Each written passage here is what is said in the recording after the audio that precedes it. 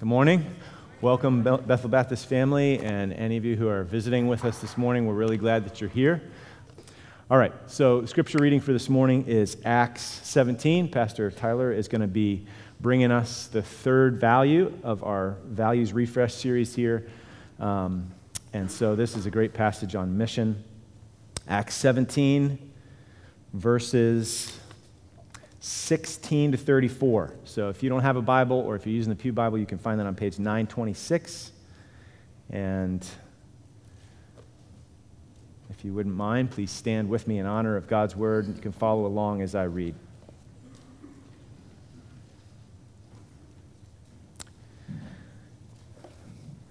Acts 17, verses 16 to 34. Now, while Paul was waiting for them at Athens, his spirit was provoked within him as he saw that the city was full of idols. So he reasoned in the synagogue with the Jews and the devout persons, and in the marketplace every day with those who happened to be there.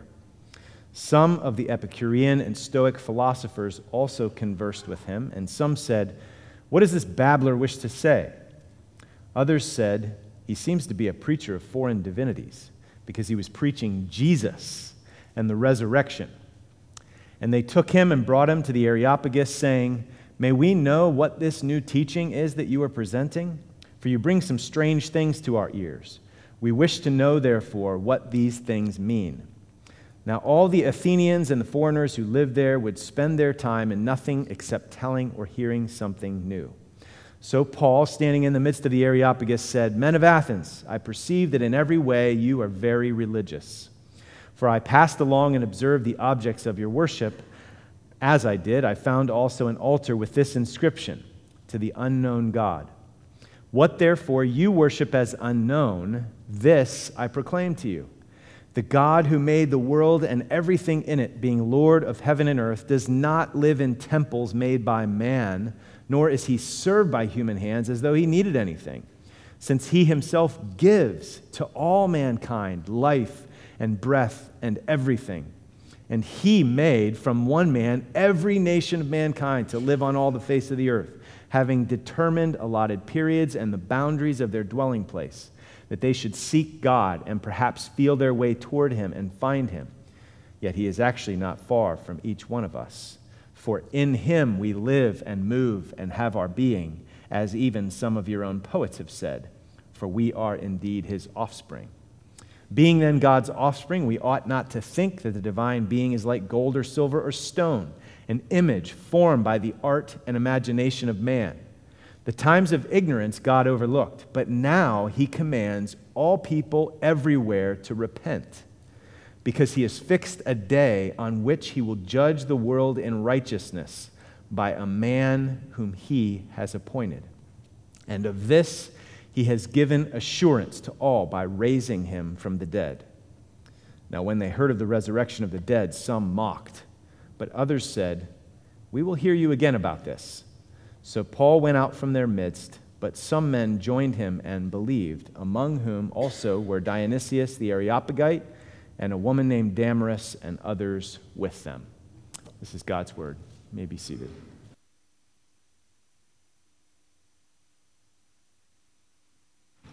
Morning, Bethel. So as Chris said, we are continuing our Values series this morning. So if you're a guest here today, or if you haven't been here in a while, this is a three-part series on our core values as a church family. So gospel, community, and mission. 2 weeks ago, Pastor Chris kicked us off by focusing on the gospel. He looked at Hebrews 4:14 to 16.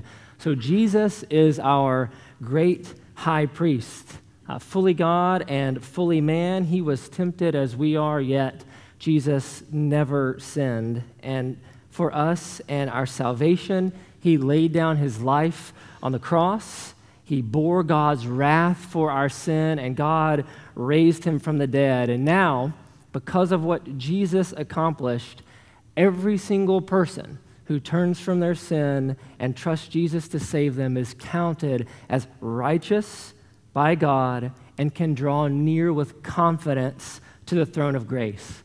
That's the gospel. That's really, really good news. So last week, Chris looked at the second value, community. He did that from Hebrews 10, 19 to 25. So because of what Jesus has accomplished, because of what Christ has done for us, because he paid for our sin on the cross and gave us his perfect righteousness, we can and should draw near to him in faith and help one another stay faithful. So the gospel sends us in toward community. But the gospel also sends us out on mission, and that's our third value, out on mission toward those who don't know Jesus. So God is a missional God, and he sent Jesus on a rescue mission to seek and to save the lost, and Jesus succeeded, thankfully, in that. And so now Jesus sends his people, us, those who are following him, out as his ambassadors to proclaim the gospel to the world, to tell all people about Christ, about what he has done, about the forgiveness and salvation that he offers to everyone who would come to him and trust him. So that was the aim of a man named David Brainerd. You may have heard of him. He lived in the 18th century, and he was a missionary to Native Americans around the area of New Jersey. So to get a glimpse into what motivated David Brainerd's missionary work, just listen to this journal entry. He wrote this on October 2nd, 1747. It was 7 days before he died. He says, "My soul was this day at turns sweetly set on God. I longed to be with him that I might behold his glory. Oh, that his kingdom might come in the world, that they might all love and glorify him for what he is in himself, and that the blessed Redeemer might see of the travail of his soul and be satisfied. Oh, come, Lord Jesus, come quickly. Amen." So, what drove David Brainerd? What did he long to see take place? Well, he wanted to see God's kingdom come in the world so that everyone might love and glorify God for what he is in himself. That might sound really familiar to a song we sung this morning, "Let Your Kingdom Come." David Brainerd was passionate for God. John Piper points this out, and he says, quote, "The absence of Brainerd's passion for God is the great cause of missionary weakness in the churches." This was Andrew Murray's judgment 100 years ago. As we seek to find out why, with such millions of Christians, the real army of God that is fighting the host of darkness is so small, the only answer is lack of heart. The enthusiasm of the kingdom is missing, and that is because there is so little enthusiasm for the king. That one hurts. I think that he's right on. So in our passage this morning, as we consider missions, we're looking at Acts 17, 16 to 34. And in this text, the Apostle Paul displays what I think Piper and Andrew Murray are pointing at when they talk about passion for God and passion for God leading to missions. So that is, in Acts 17, Paul's love for God, Paul's desire to see God receive the worship he's due, motivates and drives his mission toward the Athenian people. So there's a progression in this passage. Paul sees the problem of idolatry in Athens. It provokes his spirit within him, and so he proclaims the gospel to the people throughout the city. The problem, that'll be our first point, idolatry, leads to an internal reaction in Paul. That'll be our second point, godly jealousy, which leads to an external reaction. That'll be our third point, evangelism. I think this says a lot about how we should think about our city, how we should think about mission and evangelism today. And so we'll look at each of those points in turn, starting with point one, the problem, idolatry. So look with me at Acts 17, verse 16. Again, if you're using your Pew Bible, you can find that on page 926. So Luke tells us, while Paul was waiting for them at Athens, his spirit was provoked within him as he saw that the city was full of idols. At this point, It's approximately AD 50, and the Apostle Paul is on his second missionary journey. He just left Berea, and now Luke, who wrote Acts, gives us this information. He's waiting for them, that's Silas and Timothy, at Athens. And while he's there, his spirit is provoked within him as he sees that the city was full of idols. So at this time, Athens was part of the Roman Empire, and it was located in the province of Achaia. If you were with us for our series on 1st and 2nd Corinthians, you might remember that Corinth was in Achaia too. So Paul would have known about Athens. It had a reputation for its philosophical, its intellectual, its cultural heritage. But what strikes Paul about the city is not its wisdom or its culture or its beauty, but that it's full of idols. So what exactly does that mean? What exactly did Athens look like? Well, one commentator describes it like this. The epithet, full of idols, certainly seems to have been singularly appropriate. Other writers, writing of Athens in a different spirit to Paul, could not help noticing this striking peculiarity in the city. Petronius remarks satirically how at Athens one could find a god easier than a man. Another writes how it was almost impossible for one to make his way through these idols. Pausanias states how Athens had more images than all the rest of Greece put together. Xenophon's expression is the strongest when he calls Athens one great altar, one great offering to the gods. And another commentator, John Stott, he adds this. This might be helpful to picture this in our minds. He says, there were innumerable temples, shrines, statues, and altars. In the Parthenon stood a huge gold and ivory statue of Athena, whose gleaming spear point was visible 40 miles away. Elsewhere, there were images of Apollo, the city's patron, of Jupiter, Venus, Mercury, Bacchus, Neptune, Diana, and Asclepius. The whole Greek pantheon was there, all the gods of Olympus, and they were beautiful. They were made not only of stone and brass, but of gold, silver, ivory, and marble, and they had been elegantly fashioned by the finest Greek sculptors. So what is wrong with that picture? What's the problem? Well, Paul's going to answer that clearly later in the passage, and so let's work our way there. Let's start in verse 17, and hopefully we'll see it. So Luke says there that Paul reasoned in the synagogue with the Jews and the devout persons. Devout persons, that's a reference to Gentiles or non-Jewish people who worshiped God but who hadn't fully converted to Judaism. So Paul reasoned in the synagogue with them, and Luke says in the marketplace every day with those who happened to be there. Some of the Epicurean and Stoic philosophers also conversed with him. Epicureans were pursuers of pleasure. They believed that the gods didn't care about the actions of humanity. Stoics, however, they were pantheists. So God is in everything, and they emphasized duty, obedience, the endurance of pain.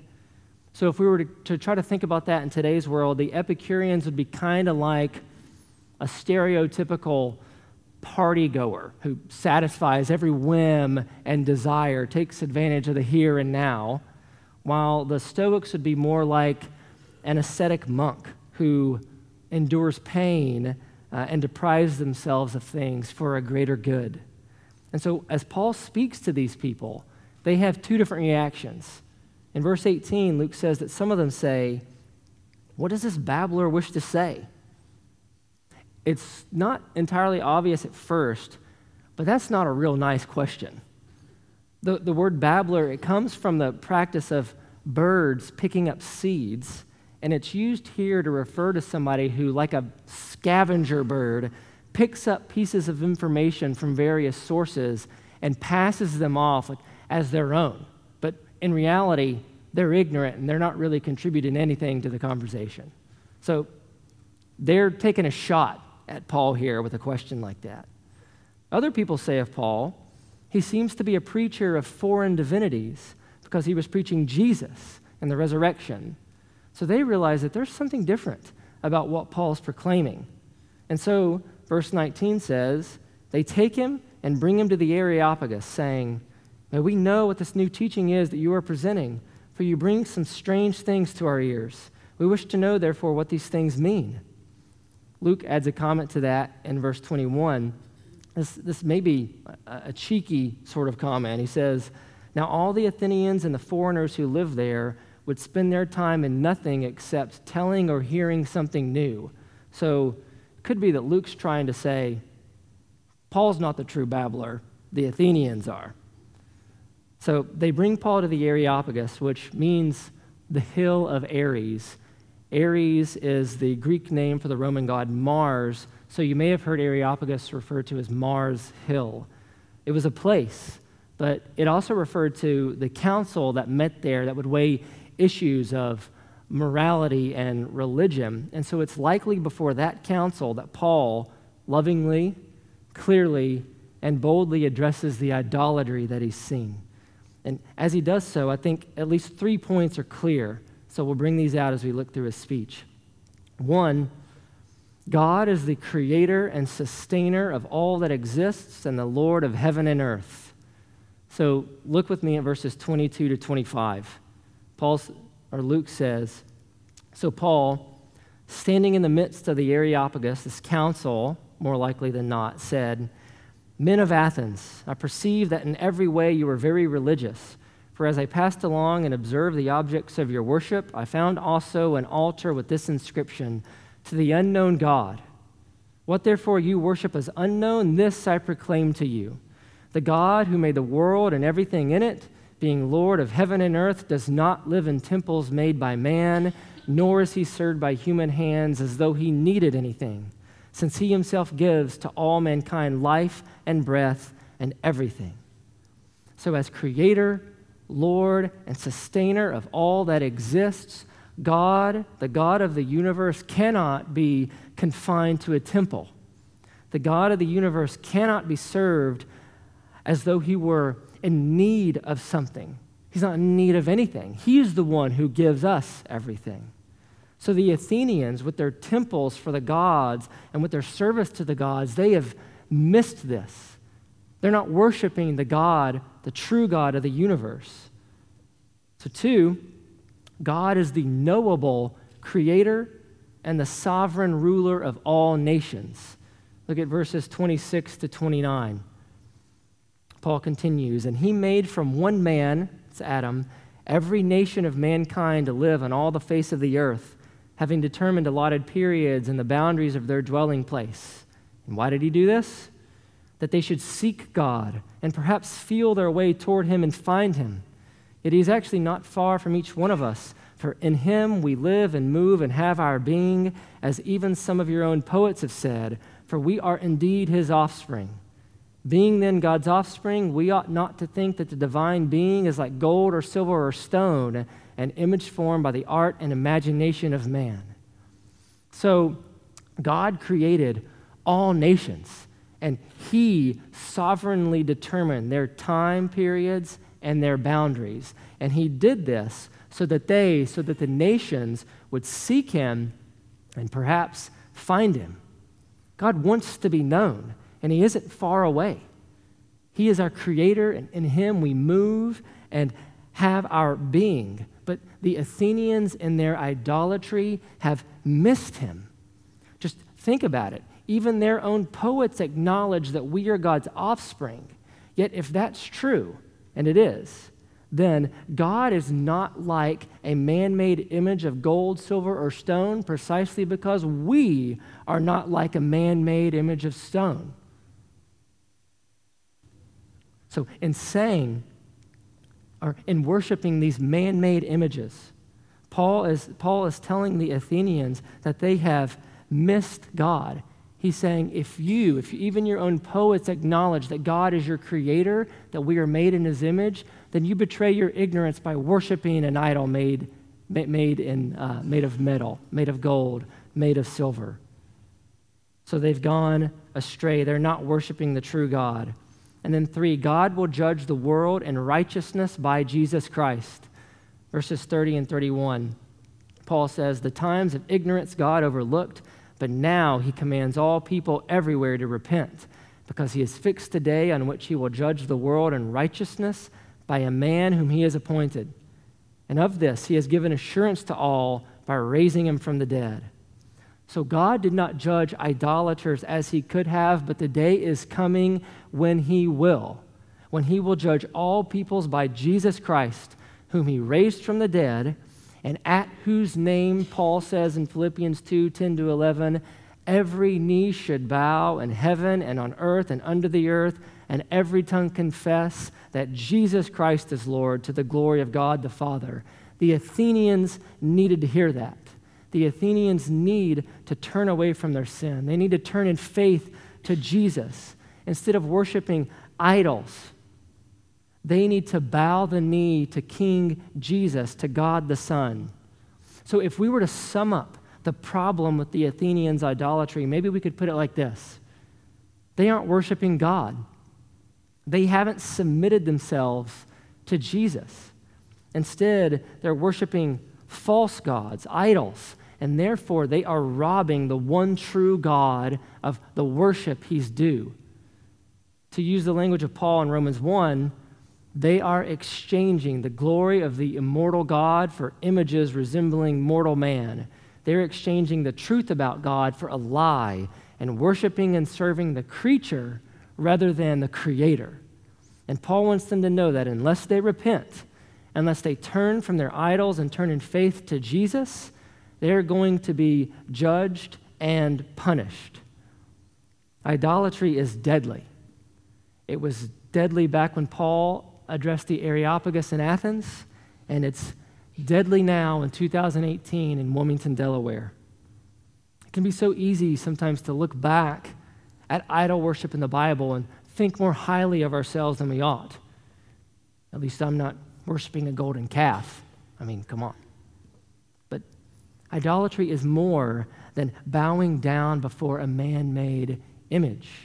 At the root, idolatry is a sin of the heart in which we treat something or someone as more valuable than God. John Stott puts it like this: all idolatry, whether ancient or modern, primitive or sophisticated, is inexcusable, whether the images are metal or mental, material objects of worship or unworthy concepts in the mind. For idolatry is the attempt either to localize God, confining him within limits which we impose, whereas he is the creator of the universe, or to domesticate God, making him dependent on us, taming and taping him, whereas he is the sustainer of human life, or to alienate God, blaming him for his distance and silence, whereas he is the ruler of all nations and not far from any of us, or to dethrone God, demoting him to some image of our own contrivance or craft, whereas he is our Father from whom we derive our being. In brief, all idolatry tries to minimize the gulf between the Creator and his creatures in order to bring him under our control. More than that, it actually reverses the respective positions of God and us, so that instead of our humbly acknowledging that God has created and rules us, we presume to imagine that we can create and rule God. There is no logic in idolatry. It is a perverse, topsy-turvy expression of our human rebellion against God. And here's the thing, we are all idol worshipers. It's just that now in 2018, we bow before things like individualism. I'm my own person, you can't tell me what to do. Comfort, approval, sex, money, control, success, power. And we could go on and on. As John Calvin famously said, our hearts are like idol factories. We are so prone, even as Christians, to take the good gifts God gives us and turn them into ultimate things, to worship the giver or the gift rather than the giver of the gifts. And so for those of us who know Christ, we need to be quick to repent of the idols in our lives and turn in faith to Jesus over and over and over again. And the good news of the gospel is that when we confess our sin, God is faithful and he's just to forgive us our sin and cleanse us of all unrighteousness. The good news is that the Holy Spirit is working in us. He's conforming us day by day into the image of Jesus, and there's a day coming when the idolatry in our hearts will be there no longer. We will be made perfect, be like Christ, and we'll see him as he is. Now, for those of us who aren't following Jesus, God commands repentance. He demands that everyone worship the Son, Jesus Christ. Those who persist in their rebellion and die in that state will be forced to bow the knee to Jesus, will be justly punished forever in hell. And so if you're here this morning and you aren't a Christian, let me plead with you. You need to hear this. But here's the good news. The good news of the gospel is that Jesus died for sinners. Jesus died for idolaters. And he accepts everyone who turns to him in faith. So let today be the day of salvation. If you're not trusting Jesus, trust him today. Turn from your sin and your rebellion.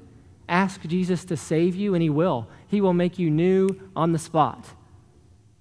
And Bethel, we need to hear this message too, especially as we think about mission, as we think about our unsaved friends, family members, neighbors, classmates, coworkers.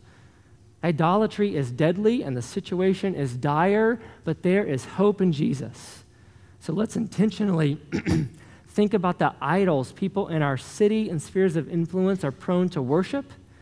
Let's lovingly help them see it, and let's point them to Jesus, who alone can forgive them, save them, and give them peace and cleansing. So Paul knows that the idolatry in Athens is a problem, but there's more to that story. The sight of it, it provokes something within him, and that's what we'll look at in our second point, the internal response, godly jealousy. So look back at verse 16. Luke says, "Now while Paul was waiting for them in Athens, his spirit was provoked within him as he saw that the city was full of idols." So provoked, what exactly does that mean? The word only occurs one other time in the New Testament. It's 1 Corinthians 13:5. Paul's talking about love there, and he says that love is not easily provoked. The ESV translates that as not irritable. The NIV, it translates that as not easily angered.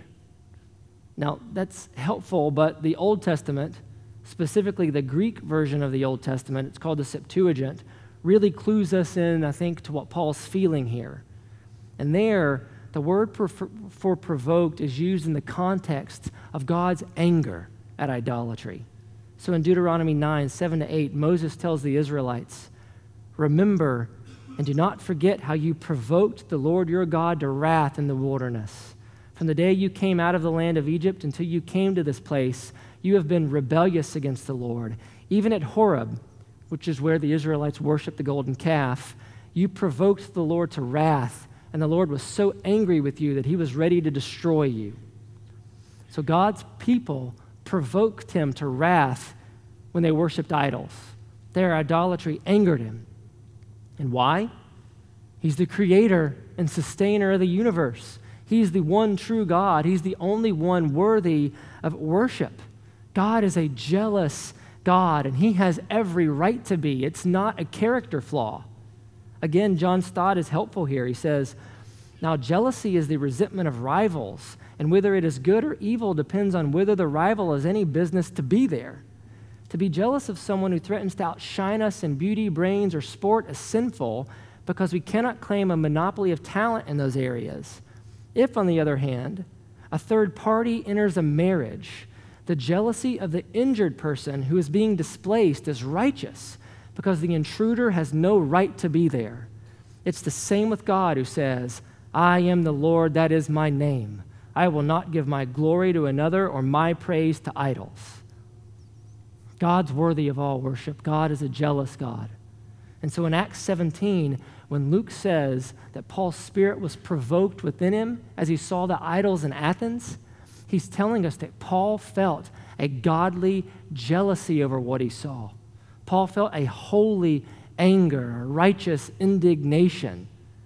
Like David Brainerd, Paul was passionate for God. He wanted to see God get the glory he's due, to see Jesus worshiped as he should be. And so when he sees the idols in Athens, he's angered by it. Idols were being worshiped instead of the one true God. People were bowing before man-made images instead of King Jesus, whom God raised from the dead. That bothers Paul. It's really important, I think, for us to notice this because it's Paul's internal response of godly jealousy that leads to his external response of evangelism. So Luke says in verses 16 to 17, "Now while Paul was waiting for them at Athens, his spirit was provoked within him as he saw that the city was full of idols. So he reasoned in the synagogue with the Jews and the devout persons and in the marketplace every day with those who happened to be there." Paul's desire for God to receive worship leads him to tell idol worshipers about Jesus and the resurrection. And so this morning, as we consider mission, I think some big questions we should be asking ourselves include, am I passionate for God? Do I desire to see people worship Jesus? Am I bothered when it's obvious they aren't? This is important because if the desire isn't there, it's going to be all too easy for us to shrink back and fail to share the gospel because of fear over what people will think, how they'll respond, or what we should say. But if that passion for God is there, if that passion for God's name is there, for Christ is there, if we long to see Jesus receive the praise he's due, if that desire becomes bigger to us than the obstacles that are in the way of evangelism, then we might just find ourselves faithfully proclaiming the gospel throughout our city. So how do we get there, especially if you don't feel like it, if we don't feel that desire right now? I don't think there are any shortcuts. We need to do the things that I think we know to do. I'll give you 4 quickly. 1, pray. Remember the truth of Hebrews 4. Boldly go to the throne of grace to receive grace and mercy to help in time of need. Ask God to give you a passion for his name. Ask him to stir up in you a godly jealousy over the unbelief of others. Ask him to help you boldly share the gospel with people who need Jesus. 2, we have to be reading our Bibles. The Bible is God's word to us. So if we want to be passionate for God, we need to get to know God more intimately through the means that he's given us. 3rd, we have to get in community. Like we saw last week, we need to stir one another up to love and good deeds. We need to make sure we stay faithful. I need you to help me, and you need me to help you. And that includes accountability and evangelism. And 4, we need to share the gospel even when we don't feel like it. So Jesus commands us to tell other people about him. And so if we refuse, we're being disobedient.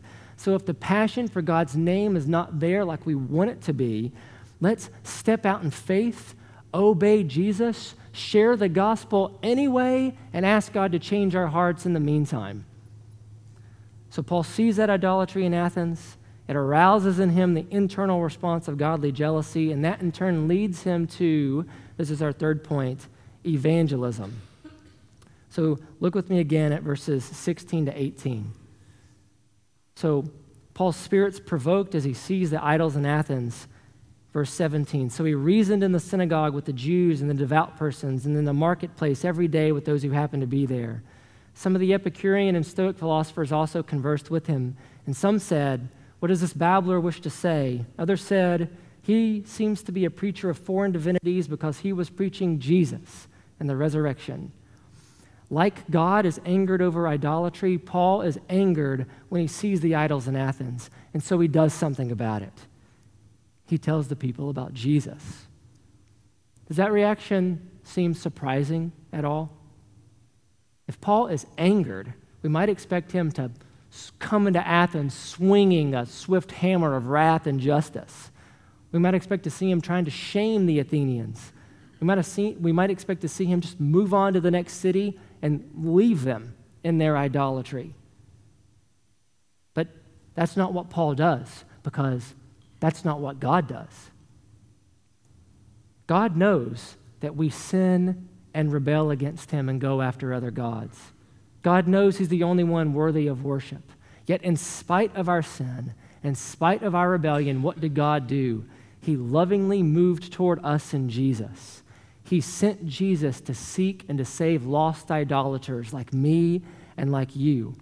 And so when Paul, when his godly jealousy leads him to share the gospel with the Athenians, he's actually modeling the character of God. He's modeling Christ. Remember, the gospel sends us out toward mission. I think that's what we're seeing in Acts 17. The gospel sends Paul out toward mission, toward those who don't know Jesus. Notice a few really quick things here. First, Paul shares the gospel in different places, contextualizing the message for each audience. So Luke says Paul shared the gospel in the synagogues, or in the synagogue with the Jews and the devout persons. Acts 17, 1-3 might give us a clue to what he says. There, Luke says that Paul explained and proved that it was necessary for the Christ to suffer and rise from the dead, saying, "This Jesus whom I proclaim to you is the Christ." So for those folks who are waiting for the Messiah, Paul carefully shows that Jesus is the promised one to come. But Paul also reasons with the Athenians in the marketplace, with the Epicurean and Stoic philosophers, and with the Areopagus.